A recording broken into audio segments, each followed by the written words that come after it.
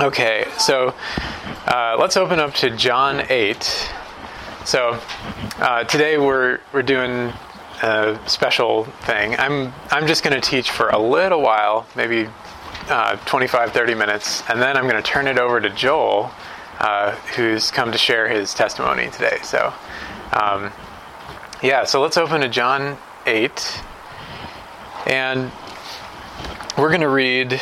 I know that Jeff covered a little bit of what we're going to read, but we're going to go back to verse 31 and read 31 through 47. So Jesus said to the Jews who had believed him, "If you abide in my word, you are truly my disciples, and you will know the truth, and the truth will set you free." They answered him, "We are offspring of Abraham and have never been enslaved to anyone. How is it you say you will become free?" Jesus answered them, "Truly, truly, I say to you, everyone who practices sin is a slave to sin. The slave does not remain in the house forever. The Son remains forever. So if the Son sets you free, you will be free indeed. I know that you are offspring of Abraham, yet you seek to kill me because my word finds no place in you." 38. 38. I speak of what I have seen with my Father, and you do what you have heard from my Father. They answered and said to him, "Abraham is our father." Jesus said to them, "If you are Abraham's children, do the deeds of Abraham.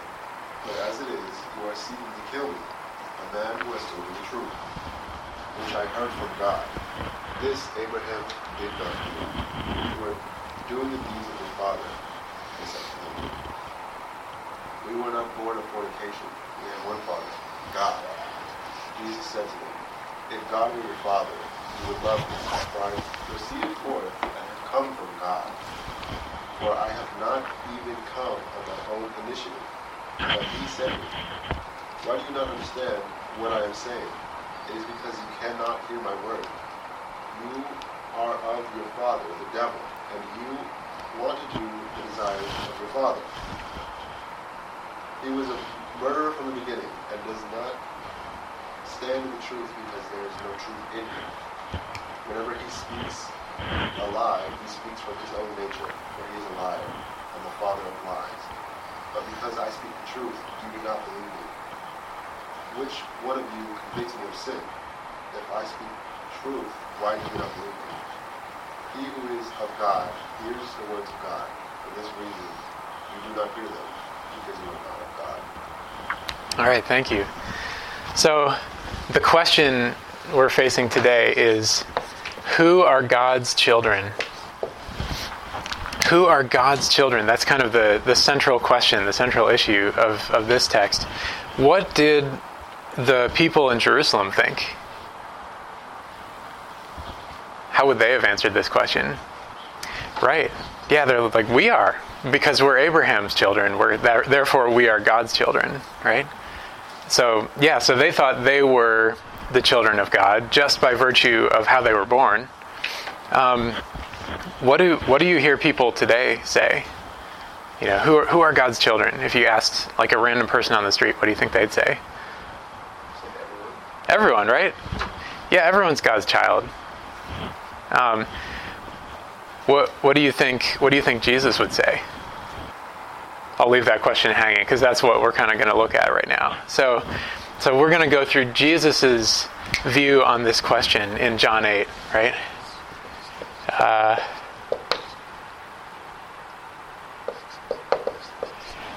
So first thing about Jesus' view, when he talks about God as Father, he often says, "My Father," right? He's calling God my Father, and doing it in a really special way that indicates, hey, I have a special relationship with the Father, with God.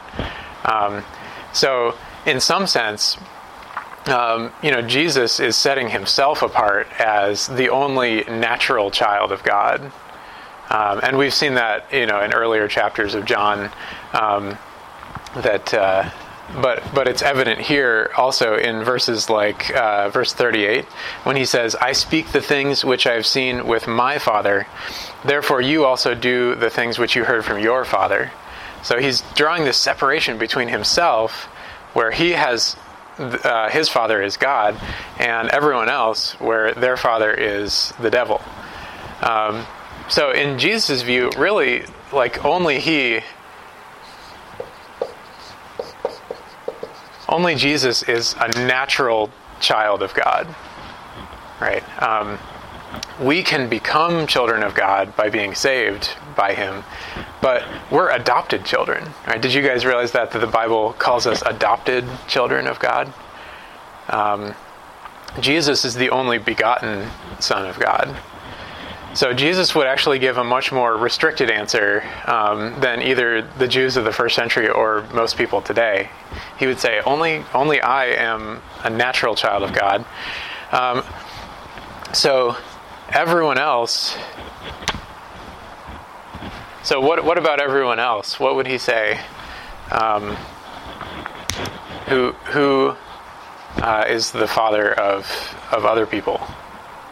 Yep.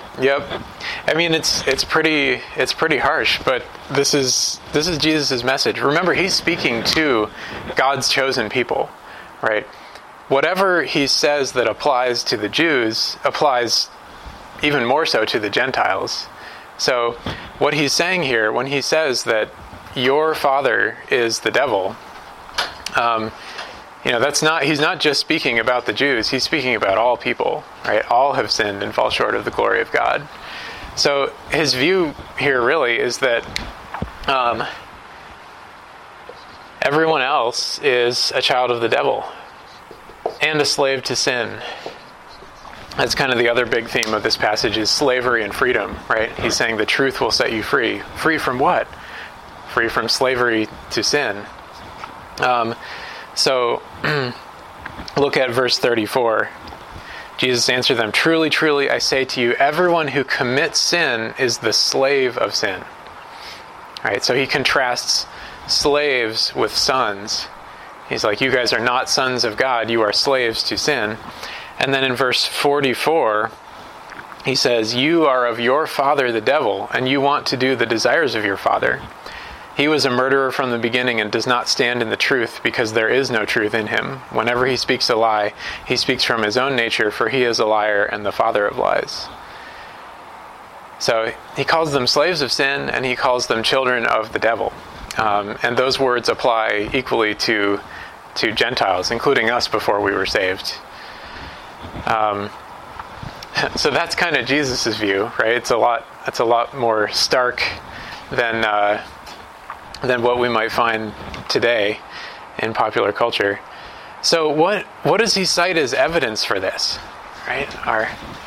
So he doesn't just assert this, right? He doesn't just assert you all are children of the devil. He actually brings some evidence and some arguments to bear. Like, what in this passage have you seen Jesus cites as evidence that we are by nature children of the devil and not of God? Yeah, that they want to kill him. Their deeds, right? Yeah, where do you see that? Verse 40. "Yep, but as it is, you are seeking to kill me, a man who has told you the truth, which I heard from God. This Abraham did not do."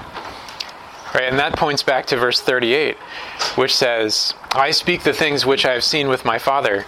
Therefore you also do the things which you've heard from your father." Right, so our deeds do prove that, whose children we are, right? Whether we're children of the devil or whether we've been saved and are children of God. Our deeds, but it's not just our deeds, right? It's not just our outward external actions. What else do you see in this passage? Anybody see anything else that's evidence of our paternity, of who our father is? Yeah, what verse is that? 45. There's other two you don't believe in. Yes. Inability to believe, right? Or I guess I would put that in this. I'm sorry? Believe and trust, yeah. And trust, yeah. Inability to believe, and I might also put here, right? Because there's verse 45, which you mentioned, but because I speak the truth, you do not believe me. But look also at verse 43. Why do you not understand what I'm saying? It is because you cannot hear my word, right? It's an inability to understand and be convicted by and really follow the word of God. That is something that Jesus is bringing as evidence that they're children of the devil. And also check out verse 47. He who is of God hears the words of God. For this reason you do not hear them, because you are not of God. Right, so this is Jesus essentially saying, when, before God draws us, before he saves us, we are dead in our sins. We do not even have the ability to hear his word, in a sense, right? In the real sense of hearing and understanding and being convicted by it and being able to obey. So I'll write down 43, 45, 47 for that one. All right, anybody see any other evidences that Jesus brings that the Jews, and by extension all people, are by nature children of Satan? Look at verse... Sorry? 44? Yeah, I think that fits pretty well with the deeds part, right? So our deeds are evidence, our inability to hear and believe. Look at verse 42. If God were your Father, you would love me, for I proceeded forth and have come from God, for I have not even come on my own initiative, but he sent me. So what evidence does that verse contain? Right, yeah, our lack of love for Jesus. Lack of love for Jesus is evidence of being a child of the devil, right? And because he turns it around, he says, if God were your Father, if you were a child of God, you would love who? Me. You would love me, right? That's the test of a believer. That's one test of a believer. Do you love the Lord Jesus? Paul says in Galatians, I think, that let anyone who does not love the Lord Jesus be accursed. So love is a huge part of it. There's one more... sorry, that was 42. In verse 44, there's one more thing that's kind of buried in verse 44. You are of your father the devil, and you want to do the desires of your father. So that also kind of suggests a piece of evidence that they're children of the devil. The one that we haven't covered yet here.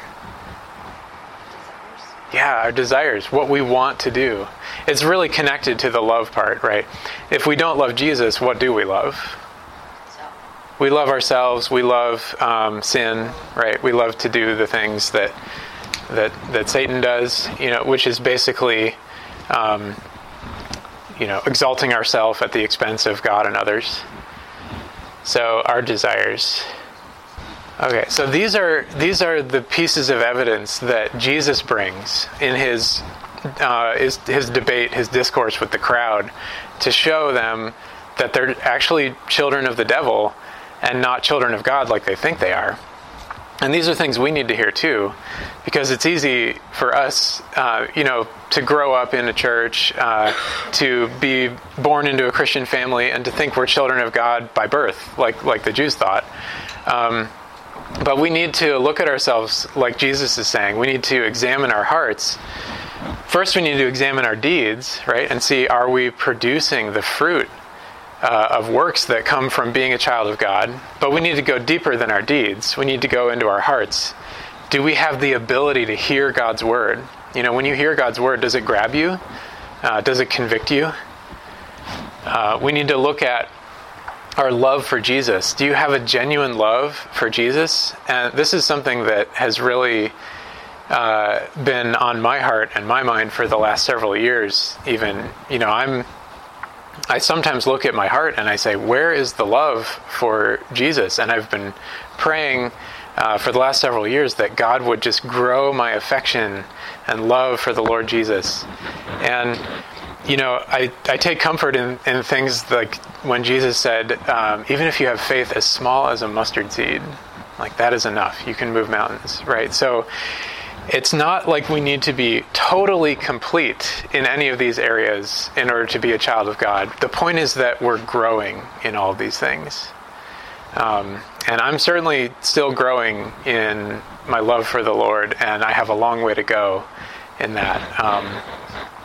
But we need to be careful to examine ourselves and see what's going on in our hearts. Are we growing in these areas, or do we have just complete deadness in these respects?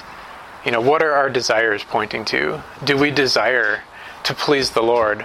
Or do we primarily desire to please man, to please our parents, to please our friends, our teachers, our bosses, whatever? Yeah, because each of these, Jesus is presenting as negative evidence against people, that they're children of the devil. But when somebody's a child of God, each of these flips around and becomes a positive evidence that we're a child of God, right? We do the deeds of God our Father. We hear and are convicted by and believe the Word. We love the Lord Jesus, and our desires are pointed towards pleasing Him. So, Jesus, He doesn't just, preach the disease, so to speak, right? He also preaches the cure. And we're kind of taking this a little bit backwards. Like, He covers the disease in, verses 39 through 47, but the cure is before that in 31 through 38.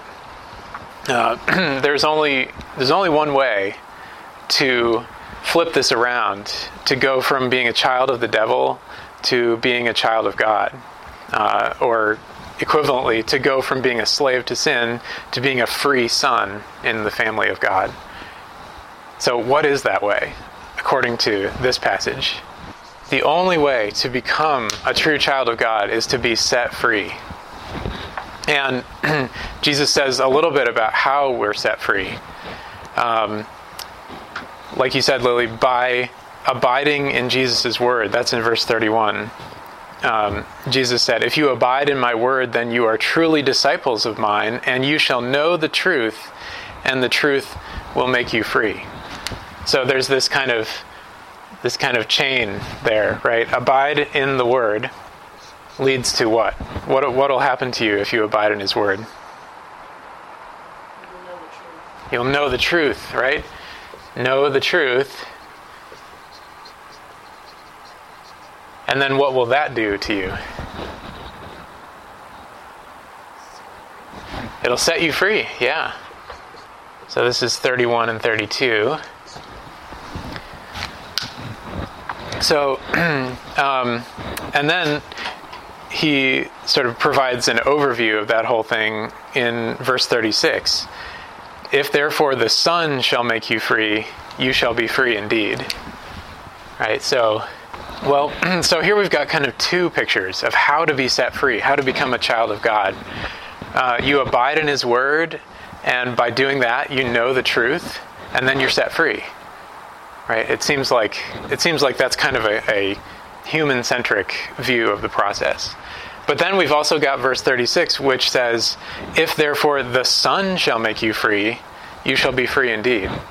So that's kind of a God-level process, right?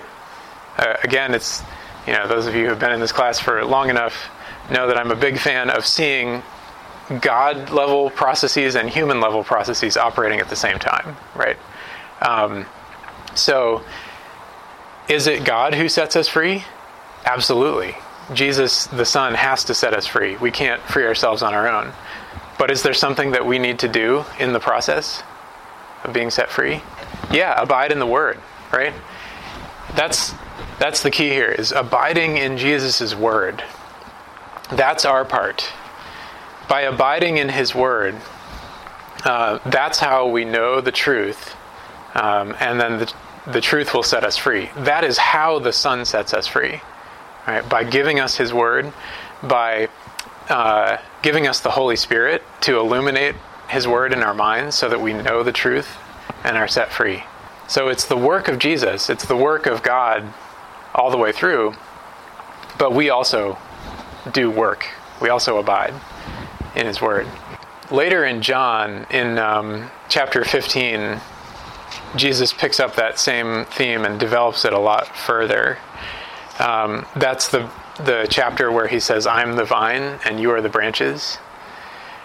So abiding, it just looks, literally the word just means to stay, right? To remain, to not depart, not go away or be cut off. So there's a sense in which, to go through this would take a long time if we were to do it exhaustively, but there's a sense in which this word abide is almost passive. I don't want to lean too heavily on that, but it's not like we have to go out and conquer new territory. It's just that, once the Father draws us, what is our activity is to remain where he put us, right, and not to fall away. If you look at what's happened to Jesus's followers before this, like in John 6, when he gave the discourse on I am the bread of life, and you need to eat of my flesh and drink my blood to have life in you. What did most of his disciples do when they heard that? Yeah, they fell away. It says they turned away and were not walking with him anymore. Did they abide? No, that's the opposite of abiding, right? Being offended, taking offense at Jesus' words, saying like, no, I just can't accept this, and turning around and leaving. Like that is the opposite of abiding. What did the 12 do, though, when Jesus came to them and said, "What, are you going to leave me too?" They said, yeah, where would we go? You have the words of eternal life. The words of eternal life, right? They abided in his words by staying with him. Right? So, I guess what I'm saying here is that this idea of abiding it's not, we tend to think of like, oh, am I doing my quiet times, right? Like, am I having daily devotions? And we think of that, like, of how well am I doing in my daily devotions as a measure of our abiding. And, that's helpful. But I think the real test of abiding is when there's a trial. When your faith is challenged, do you stay with Christ or do you leave? That's the real test of abiding. And lest anybody get the picture that this kind of abiding and this salvation is a work of man, it's not. Let's turn to Ephesians 2. And we're going to look at verses 1 through 5, because in these 5 verses it kind of encapsulates everything Jesus is saying here. So first I'm going to read verses 1 through 3. And think about this question: who are God's children? What makes someone a child of God? Okay, Ephesians 2, 1 through 3. And you were dead in your trespasses and sins. He's talking to the Ephesian church here. He says, you, believers, were dead in your trespasses and sins, in which you formerly walked, according to the course of this world, according to the prince of the power of the air, of the spirit that is now working in the sons of disobedience. Sons of disobedience, right? We're talking about children. Among them, we too all formerly lived. Now Paul's including himself in this. We too all formerly lived among them in the lusts of our flesh, indulging the desires of the flesh and of the mind, and were by nature children of what? Of wrath, even as the rest. So, Paul, like Jesus, is putting everyone in this bucket of being a child of wrath, a child of the devil. A child of disobedience. Right, that's exactly in line with what Jesus is saying here, proved by all these things. That's the bad news. The good news, which is in verses 4 and 5, is that God loves his children even before they are his children. Right? So look at verses 4 and 5.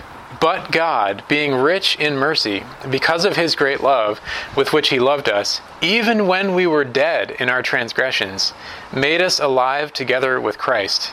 By grace you have been saved. So, even when we were children of wrath, children of disobedience, children of the devil, that is when God loved us and made us alive together with Christ. All right, so God loved us even before we were his children. We didn't have to abide in his word first before he would love us and make us his children. Right? So don't get the order of these things confused. God's action comes first. God's regenerating of us comes first, and he gets all the glory for saving us. Our abiding fits inside of that. It fits inside of God's regenerating us and making us alive together with Christ. Getting the order of that is really important. Any questions or observations from this section here? I was going to say that even in John, Mm-hmm.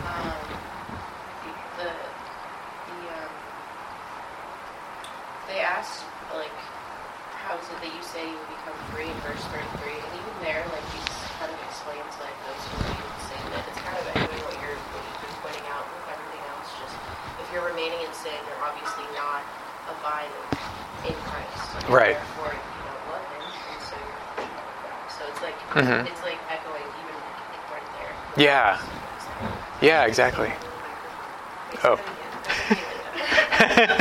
No, I was just saying that it's right there because in verse 33 it says, they answered him, we are offspring of Abraham, and they have never been enslaved to anyone. How is that you say you will become free? And then 34 says, Jesus answered them, truly, truly, I say to you, everyone who practices sin is a slave to sin. The slave does not remain in the house forever, the son remains forever, and so on and so forth. And right there, he's just going to other passages pointing out, like, abiding, and if you don't abide, you are practicing sin because you're not abiding in Christ and you're not obeying the word that he's given you, the commands that he's given you, and so you're not free. You're a slave to sin. Right. Exactly, yeah. I mean, Jesus' view, as captured by John, is really simple. It's like you either practice righteousness by abiding in the truth, or you practice sin because you're a slave to sin. And those things, over time, those two groups get more and more separated as their desires lead them in different directions. Yeah, any other observations? I love the teaching that God actually saved us when we were sinners. Mm-hmm. He is waiting for us to make the first move. We don't have the ability to make the first move. Yeah. Right. Yeah, what if God had waited for us to make the first move? How many children would he have? 0. Well, one, but yeah. 0. No adopted sons. Isn't there a verse that talks about him keeping us? Yeah. I mean, Jesus has already said, I think in